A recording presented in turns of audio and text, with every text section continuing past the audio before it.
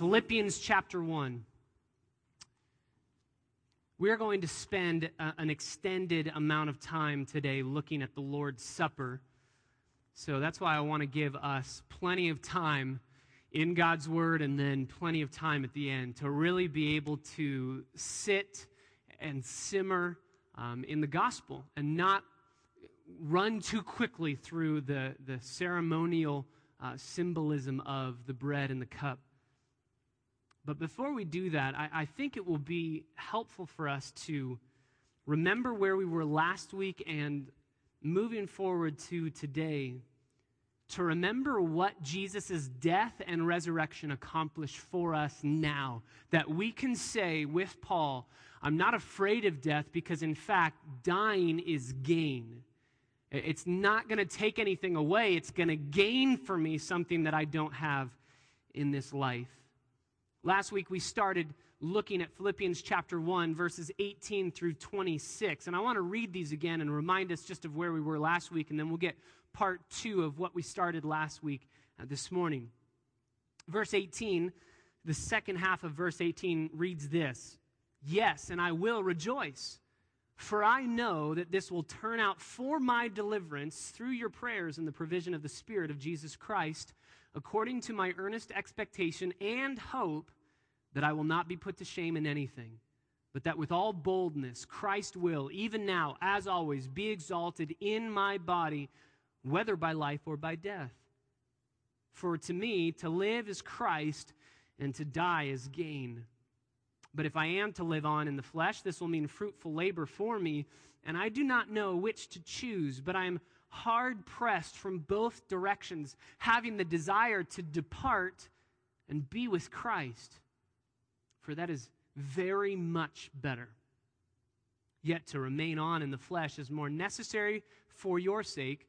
So, convinced of this, I know that I will remain and continue with you all for your progress and joy in the faith, so that your proud confidence in me may abound in Christ Jesus through my coming to you again. We started last week by looking at the 3 very, very simple motivations, resolutions, 3 reasons that Paul has breath, has life, 3 reasons that Paul lives his life. And the first one we saw in verses 18 all the way down to verse 20, that Paul lives to exalt Jesus Christ above all things. He says that specifically when he says that Christ, the end of verse 20, will be exalted in my body, whether by life or by death.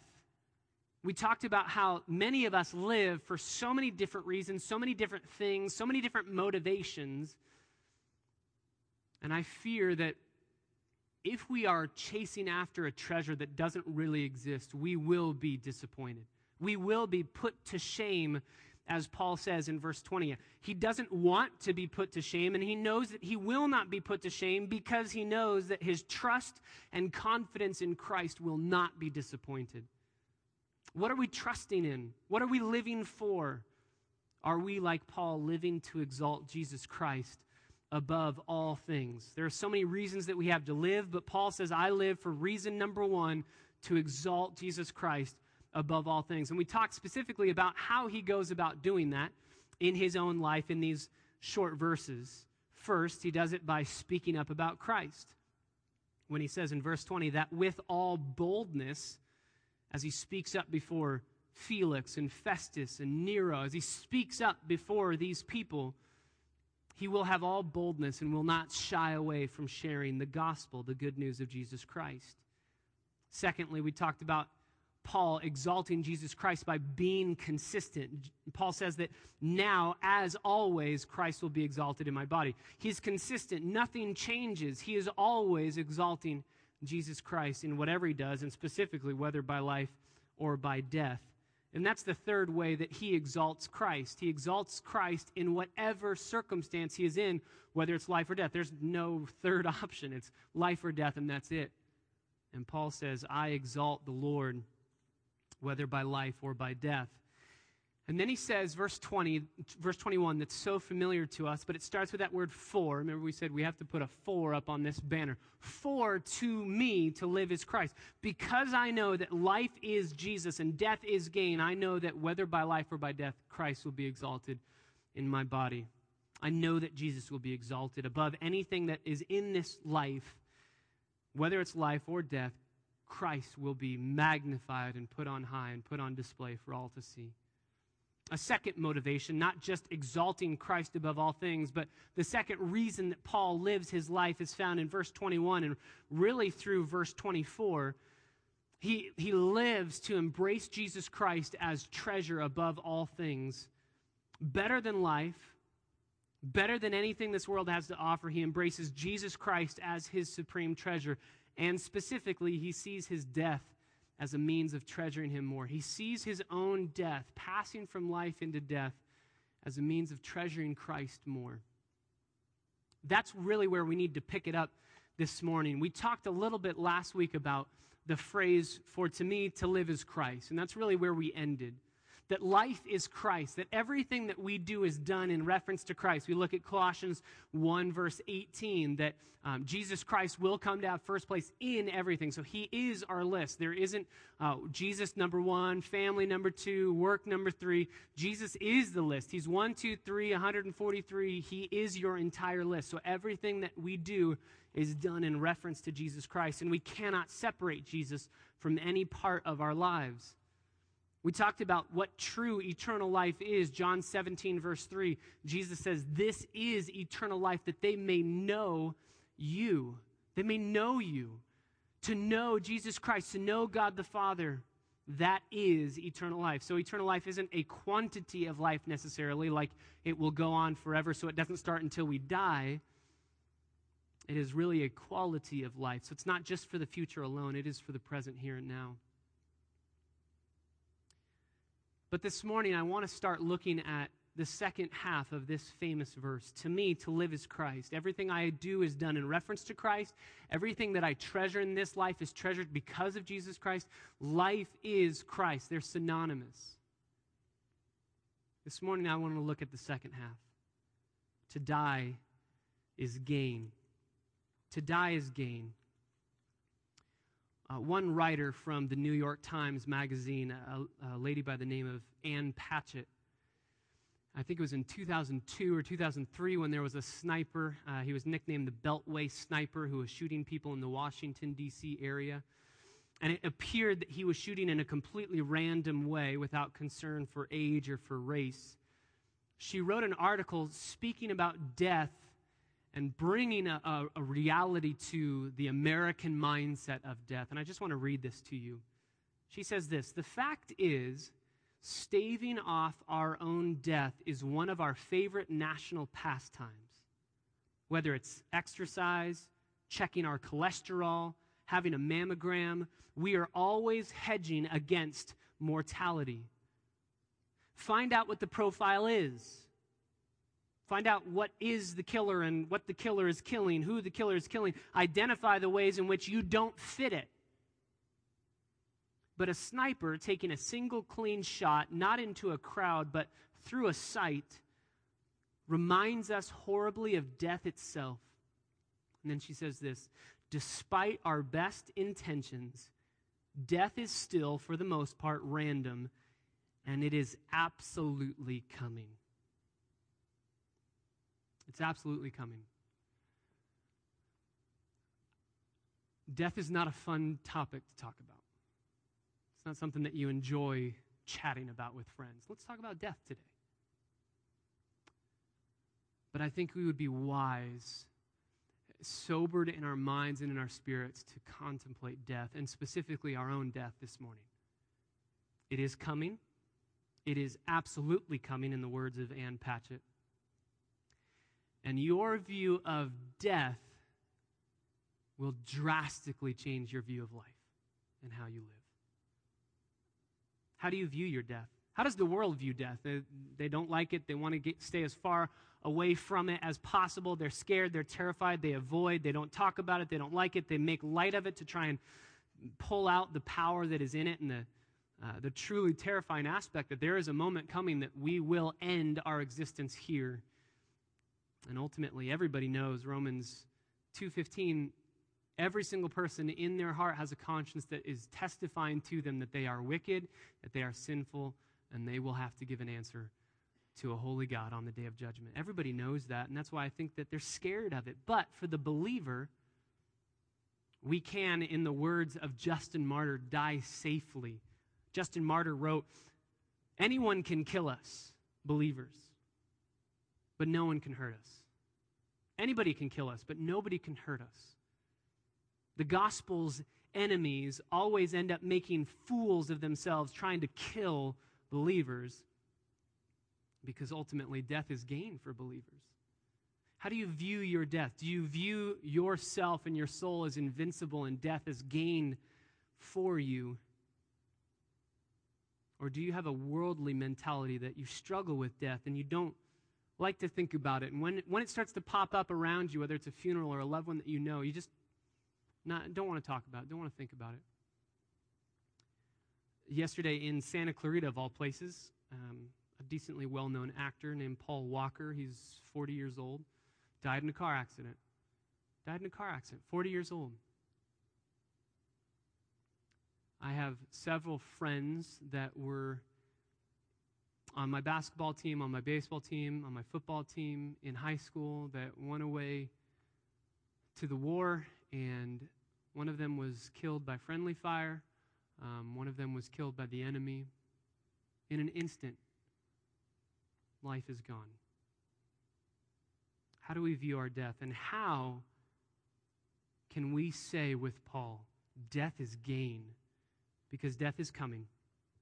Paul uses this word in verse 21, to die is gain. To die. It's a word specifically talking not about the process of dying, but it's specifically talking about the event and the results of the event. And he says that the results of the event of his death is gain. This word gain is used only 3 times in the New Testament. It's used here. It's used in Philippians 3:7. For whatever things were gained to me, I count them all as loss in view of the surpassing knowledge of knowing Jesus Christ, the greatness of knowing Jesus Christ as Lord.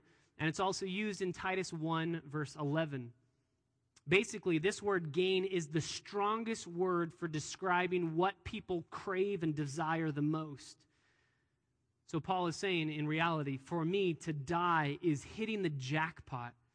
It's wealth, it's riches, it's the greatest thing I could ever possibly imagine. It's what I want, gain. It's everything that my heart has always desired. So much so that in verse 23, he says that he has a desire to depart. That word desire is literally the word lust. It's used 38 times in the New Testament, and it's translated lust in 31 of those occurrences. Only 7 times is it translated desire. Why is that? Because in our English connotation of lust, we instantly think that it's evil, right? We instantly think lust is wrong. Desire could be bad, could be good. Lust in the New Testament Greek just means a strong desire. What makes it bad or what makes it good is its object. Is it lusting after something wrong, or is it lusting after something right? Paul says, I lust to be out of here, to depart. I long, I lust, I crave to be out of here and to depart and be with Christ, because that is very much better. That is gain. The simple question that we have to ask ourselves is, Paul, how is dying gain? What makes it gain? What are the benefits that you receive when you die that you would obviously say it is gain for me to go through the process of death and come out the other side receiving something that this life cannot give to me? What are the benefits? It would do us well to think through benefits of death. So let me just go through a couple. Number 1, when we die, we will enter into, for believers, we will enter into eternal, unceasing, perfect joy. When we die, we will enter into eternal, unceasing, perfect joy. No more sorrow, no more tears, no more crying, no more pain. Perfect joy. Like Christmas morning forever. Absolutely perfect joy. All the suffering of this world will be gone Secondly, we will be removed from the presence of sin. We will be removed from the presence of sin, which is a miracle because sin resides in us, and God, in the glorification of our souls, will take that sin out, perfect us once and for all. We will no longer be tempted. We will no longer give in to sin. We will no longer have that inner struggle. Sometimes when I'm speaking with people and counseling and discipling, they just get fed up with this life and they say, I want to quit and I'm done. I just want to be done with the fight against sin. And they start giving up in the here and now. They start giving in to sin more easily because they say, I just want the fight to be over. And one of the things that I constantly say to my own heart and to them is, don't steal heaven's joy. One of the amazing facts about heaven is that we no longer will have to fight against sin. So let's fight now, knowing there is a day when we can rest. Don't steal heaven's joys away from heaven and try to live it in the here and now. Know that it's for another time, not yet to happen in this life. We will experience eternal, unceasing, perfect joy. We'll be removed from the presence of sin. We will experience perfect worship. And I'm not just talking about your voice not cracking when you sing. I'm talking about undistracted praise and glorifying the Lord together. You're not going to be singing in heaven thinking about your to-do list and your grocery list anymore. You're not going to be singing and worshiping the Lord and with coveting in your heart, you're thinking about your neighbor next to you going, oh, I don't like them at all. No longer do you have to fight against sin. No longer do you have to fight to find your satisfaction in Jesus Christ alone. Fourthly, we will be home. We will be home. Paul uses the word in verse 23, depart. That's as close as Paul gets to speaking about the process of dying. And instead of saying, my desire is to die or my desire is to, so many different ways he could explain dying, but he says, my desire is to depart. That's the closest that you get in the New Testament in Paul's mind to the process of dying. He just refers to it as departing. My departure is here. Grab my bags, go to another place. This world isn't our home. We can't take anything in this world with us to the next. But once we get to the next, we will no longer be in a Motel 6, as it were, in this world. We will be home. We will be home. 1 Corinthians 13:12 tells us, fifthly, we will understand fully how to please Christ. Understand fully how to please Christ. 1 Corinthians 13:12, we will finally understand. We won't be second-guessing. We won't be struggling to, quote-unquote, find the will of God or live that will of God out. We will know, and we will fully understand how to please Jesus Christ. And lastly, 1 John 3, verses 1 through 2 tell us that we will be like Christ. We will be glorified. We will be perfectly sinless. We will not be God, but we will be like Christ in so many different ways. But if I can be honest, I do not think that that is what Paul has in mind here in verse 21. When he says to die is gain, is he thinking about no more suffering? No longer will I be chained to a Roman guard. No longer will I be in prison. No longer will I receive the beatings and the whippings and the scourging. No longer will I be under the threat of death. I'll be home. I won't suffer. I'll be perfect. There are so many different ways and so many different benefits that we receive when we die, but I don't think that Paul's thinking about any of them. I think the one benefit that he has in mind is the one benefit that we must always have in mind, and that is that we will be with Jesus Christ forever. You remember John 14, verses 1 through 3. Jesus reminds his disciples, I can't stay, I'm going. And I'm going to prepare a place for you, mansions for you. You hear the old adage, man, Jesus was a carpenter. Imagine the mansions he's building for us. Amen and amen, it's going to be great, and the mansions are going to be enormous. But I don't think Paul would say, I cannot wait to die so that I can finally see my mansion. Because Jesus says, I go to prepare a place for you, and when I go to prepare that place so that where I am, you may be also. Not where your house is, not where your mansion is, but where I am. The accent of heaven is not the place, it's the person of Jesus Christ. That's why Paul writes in 2 Corinthians 4 and 5 that he groans to be there. Not because it's going to be an amazing place where you can surf and not be eaten by sharks, even though that will be awesome, right, Brian? He groans to be there because Jesus Christ is there. Do you have, like Paul, a much better desire, very much better desire to be with Jesus than anything else? You won't unless you treasure him here. Unless you can say that living is Christ, you will not be able to say death is gain. And you won't treasure Jesus Christ in this life if you don't know him. The only person who can say that dying is gain is the person who can say that living is Christ. Remember, we talked last week, I think we get this flipped around. I think we say, well, living is gain. We try to accumulate as much as we can, and then death is Christ because then we get him. Paul says, no, living is Christ, and because I treasure Christ in this life, then I know that dying is gain because I get more of him. That's why death is gain. I get more of him than I could possibly imagine in this life. John Piper writes this: the critical question for our generation and for every generation is this: if you could have heaven with no sickness and with all the friends you ever had on earth and all the food that you've ever liked and all the leisurely activities you've ever enjoyed and all the natural beauties you ever saw, all the physical pleasures you've ever tasted and no human conflict or any natural disasters, could you be satisfied with heaven if all those things were there and Christ was not there? I think if we're honest, there are many times that we say, yeah, because I'm looking forward to all those things, the benefits that heaven offers, instead of the person of Jesus Christ being revealed to us in glorious ways that we couldn't possibly imagine in this world. What is it that you and I have that money cannot buy, that death cannot take away?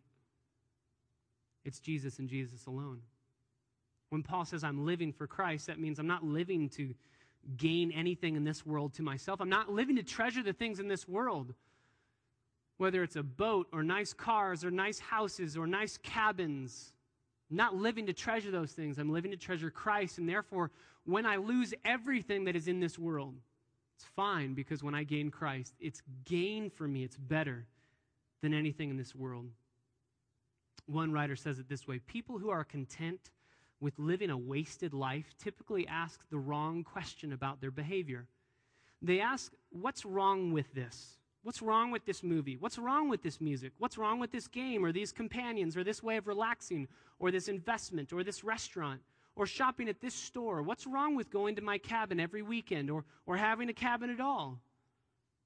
This kind of question will rarely yield a lifestyle that commends Christ as all satisfying and makes people glad in God. The better question to ask about possible behaviors is this: how will this activity help me treasure Christ more?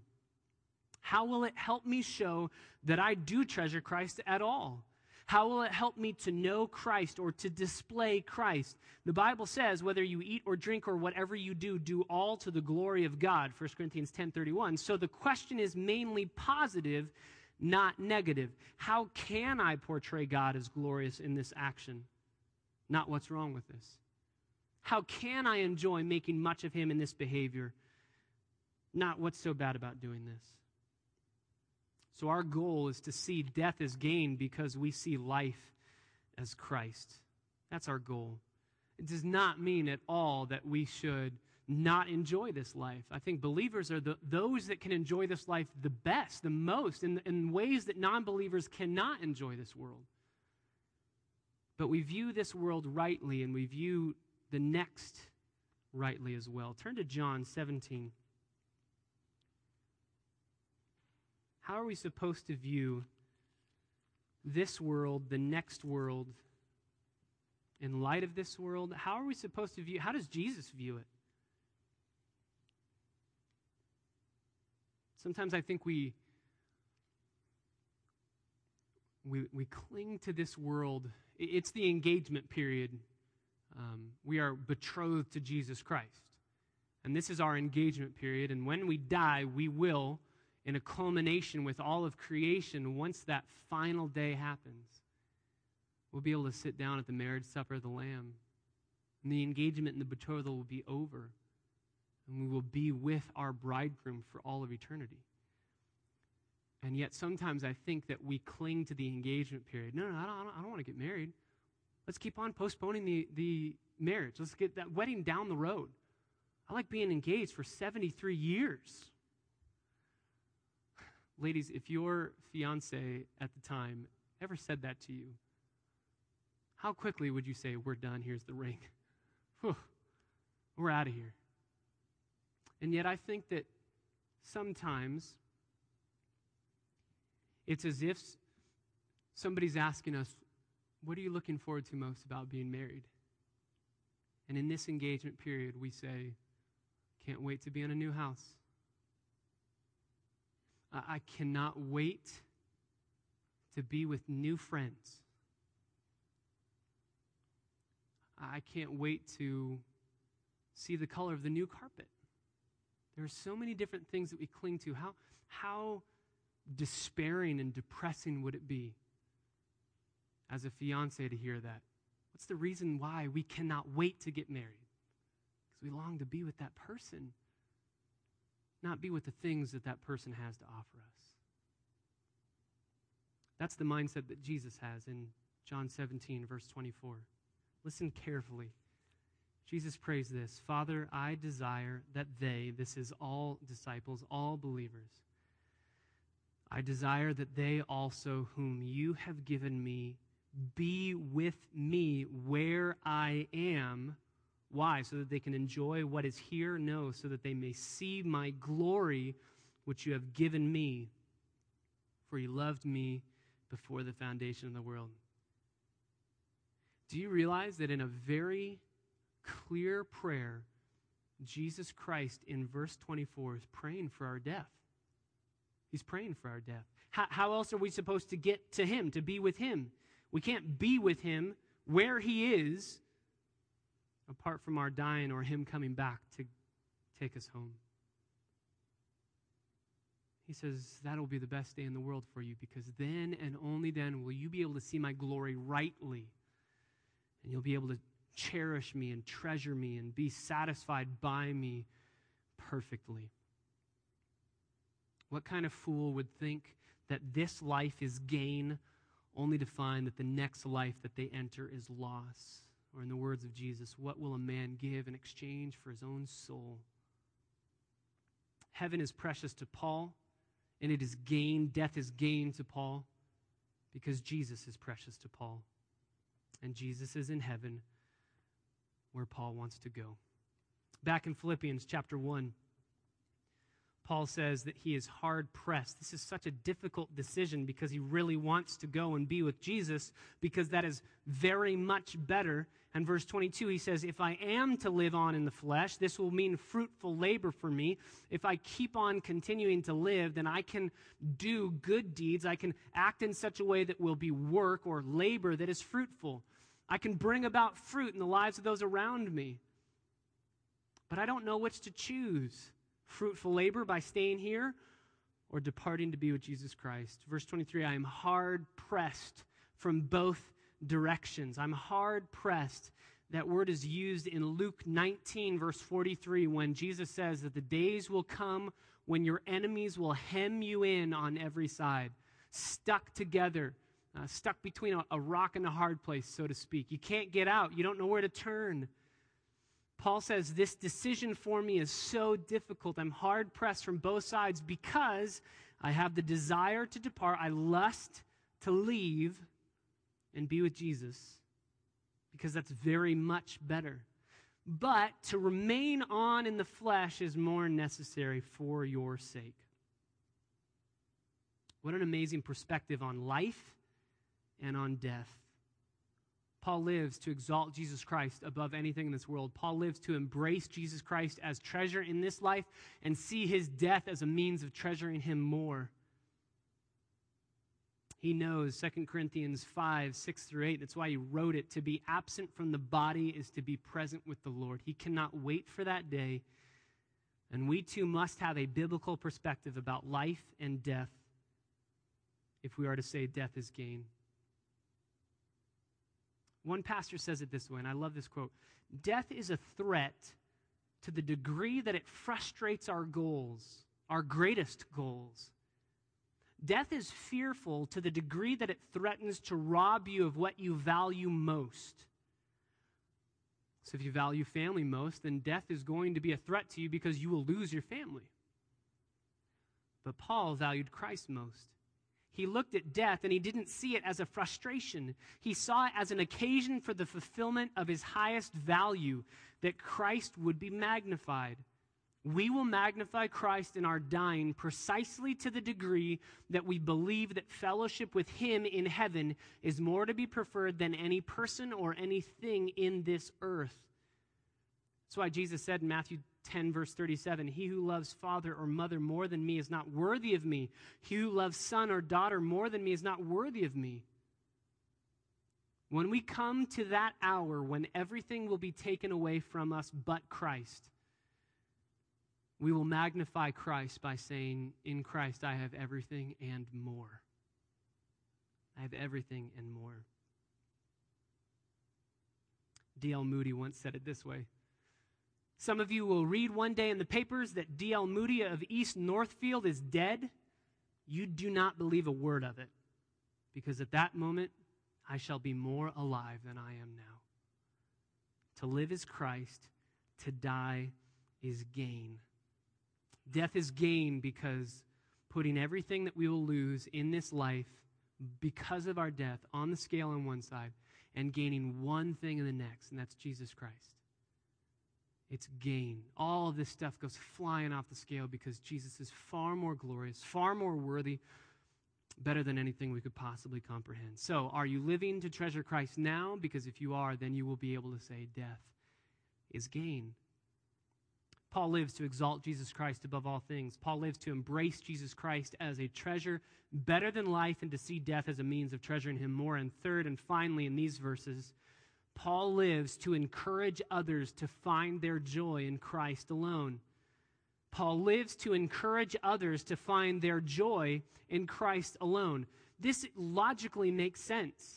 If he knows he has something that is more satisfying than anything this world can offer, if he's to be a good friend and a good companion, he will yell at the rooftops and shout out from the rooftops, I have a treasure that is better than anything this world has to offer. Please treasure him with me. And that's exactly what Paul wants to do, longs to do with his life. Not only does he say in verse 22, if I live on in the flesh, it will mean fruitful labor for me. Not only does he say in verse 24, to remain on in the flesh is more necessary for your sake, but specifically verse 25 and 26, he says this, convinced of this, convinced of the fact that it's better, more profitable, and more necessary to stay and to remain, he says, I know that I will remain, and I will continue with you all for your progress and joy in the faith. Paul lives to treasure Christ, and he lives to enable others to treasure Christ. He lives to minister to others, and this isn't just a pastoral responsibility. This should be the goal of all believers. As we treasure Christ, we encourage others to treasure Christ. That's all discipleship is. It's clinging to Jesus Christ with one hand, grabbing the hand of somebody next to you, and trying to bring their two hands together to clasp as one, and then walk away and say, now you can treasure Christ and enable others to treasure him as well. Paul says, I want your progress and joy in the faith to continue. We've already seen that word progress in chapter 1 at the beginning. It's the word that means the people that blaze the trail, the army corps that goes before the rest of the army to blow up the obstacles and to make the path for the rest of the soldiers to go through. Paul says, I want you to progress in your faith. There are obstacles there, and I want to be able to be used by God to blow up those obstacles, whether it's sin or suffering or trials or temptations, whatever it might be that might take your vision and pull it away and say, don't view Christ as treasure, view the things here as treasure. I want to blow those things up so that you can keep on pressing on towards Christ. I want you to have progress in the faith, and I also want you to have joy in the faith. Progress is referring to the quality of our life in Jesus Christ. Joy is referring to the quality of our experience of our progression in Jesus Christ. We long for maturity and joy. We long for growth. And Paul says, I want to stay here to enable you to grow. I want to stay here to help you grow and to see Jesus Christ as more precious than anything this world has to offer. Turn to 1 Timothy chapter 4. How do we do this? How do we go about not only for our own hearts progressing in the faith and having joy in the faith, but how do we do this for others? Well, Paul helps us out in 1 Timothy chapter 4, verse 6. In pointing out these things to the brothers, you will be a good servant of Christ Jesus, constantly nourished on the words of the faith and of the sound doctrine which you have been following. In pointing out these things to the brothers, you will be a good slave of Jesus Christ because you will be constantly nourished on the words of the faith, and you'll be giving that nourishment to others. You'll have sound doctrine that will enable others to grow.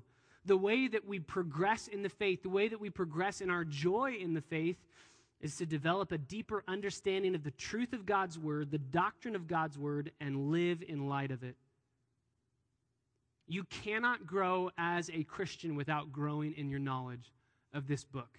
You cannot grow as a Christian without growing in your knowledge of this book. But,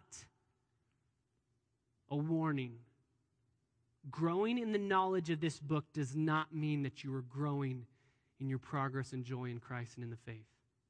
Knowledge enables growth. It allows for growth to happen, but it's not equal to growth. Just knowing truth doesn't equal living it out. And that's the way that we can ask and truly question whether or not the knowledge is actually working to grow and advance our progress in Christ and advance our joy in Jesus Christ. Are you putting into practice what you are learning?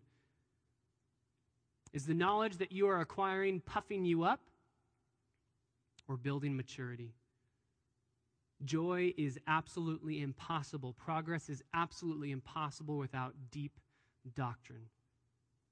And so, Paul says, I want to remain, I will remain, and I will continue with you all for your progress and joy in the faith. And then, verse 26, he gives the ultimate purpose of the progress and joy. There's a little formula in the Greek. When you see the word for and so, when he says in verse 25, convinced of this, I know that I will remain and continue with you all for your progress and joy in the faith, so that your proud confidence in me may abound in Christ Jesus through my coming to you again. There's a little formula. There's an immediate goal and then an ultimate goal that Paul is speaking about. The immediate goal is that they will have progress and joy in the faith. That's the for. The so is the ultimate goal. And let me show this to you in another passage that's just as clear in 1 Corinthians chapter 5, verse 5. 1 Corinthians chapter 5, verse 5, you see this formula yet again by Paul. He says this, 1 Corinthians chapter 5, verse 5, I have decided to deliver such a one to Satan for, here's the immediate goal, for the destruction of his flesh. But that's not the ultimate goal. That's the immediate goal, that God would rain down terror on this man until he repent, because the ultimate goal is so that his spirit may be saved in the day of the Lord Jesus. So you see that formula. There's an immediate goal that I want, and then there's an ultimate goal that will happen because of this immediate goal. Back in Philippians chapter 1, the formula is there. The immediate goal of Paul staying and remaining with the Philippian church is for their progress and joy in the faith. But that's not the end in and of itself. The ultimate goal is in verse 26, so that their proud confidence in me may abound in Christ Jesus through my coming to you again. Can I just say the NASB rarely gets things wrong, but this time it botches this verse completely. ESV actually gets this one right. If I translated this from the Greek literally, it would say this: so that your proud confidence will abound more and more in Jesus Christ, in me, through my coming to you again. My Bible translates it that your proud confidence in me may abound in Christ Jesus. You see there's a little bit of a problem with that? I want you to have confidence in me. No, that's not what Paul is saying at all. What Paul is saying is he longs for the Philippian church to have confidence that they will not be put to shame, complete trust and complete boasting in Jesus Christ through Paul or because of Paul or in Paul's coming to them again. He longs to be used by God to increase their confidence in Jesus Christ. Proud confidence in my Bible, so that your proud confidence is just literally so that you're boasting.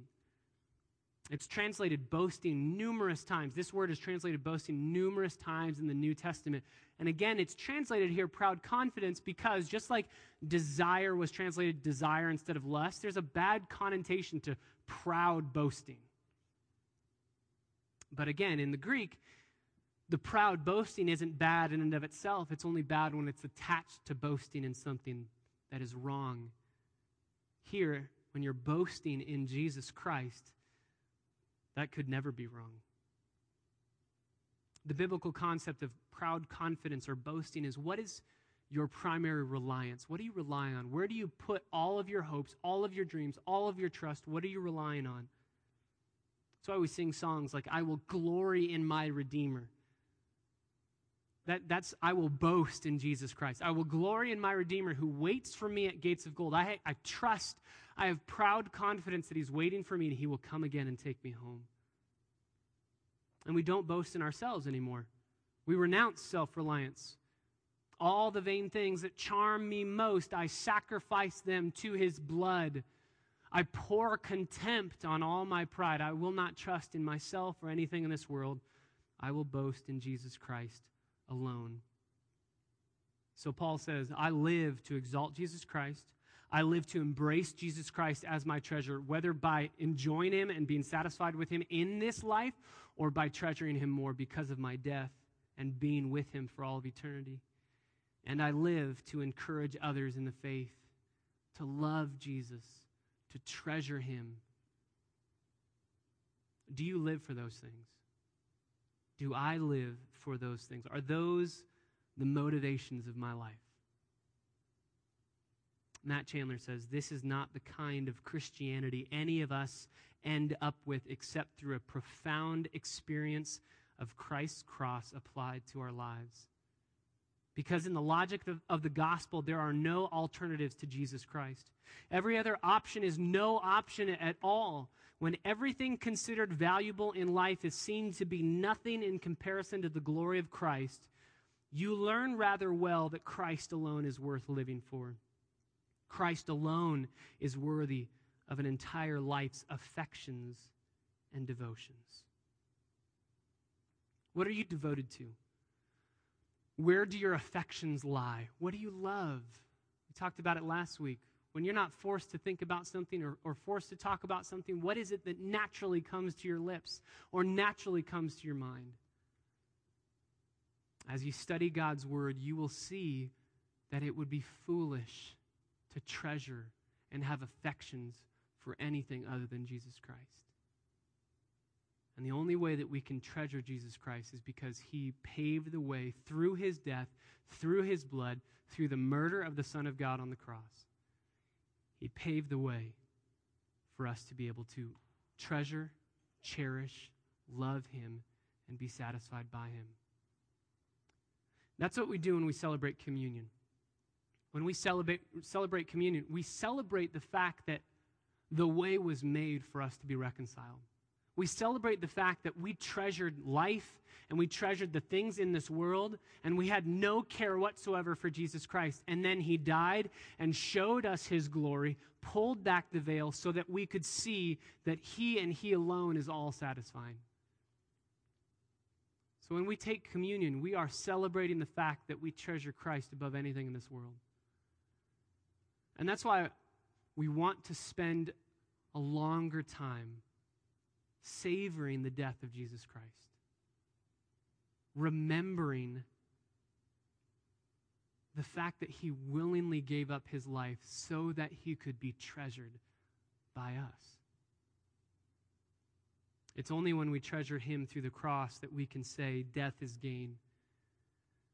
And only when we say death is gain do we look, taste, smell, have a totally different flavor than the people in this world. My prayer is that Christ Bible Church would be known by that verse.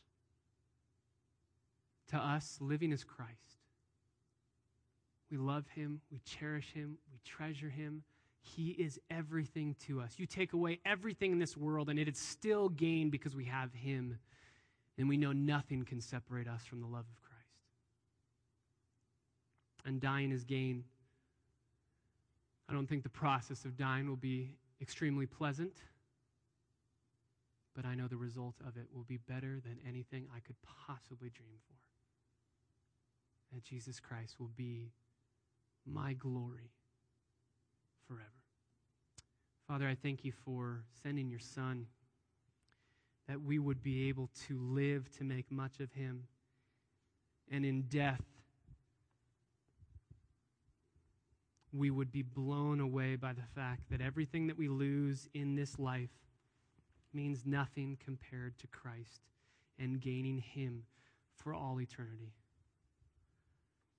Father, I pray that as we ponder, as we consider your character, the truth of who you are, and as we prepare to partake of communion, we would realize we have no right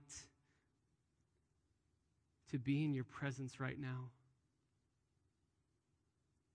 God, I pray that we would see your holiness rightly, and that as we see who you are, we would say with Isaiah, I am condemned, I am undone, for I am a sinful man of unclean lips, and my eyes have seen the Holy One. And then as we ponder your holiness and our condemnation because we are sinners, God, I pray that you would take us to the cross, that we would see the provision made in the death and resurrection of the Son of God on our behalf,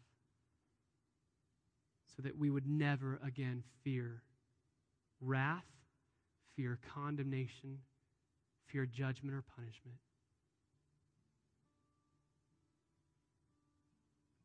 God, teach us now, even as we ponder these things, teach us now to have a love for heaven, and even as we sing of what is happening in heaven right now, may we long to be with you and see our death one day as gain, because it means more of you than we could possibly imagine.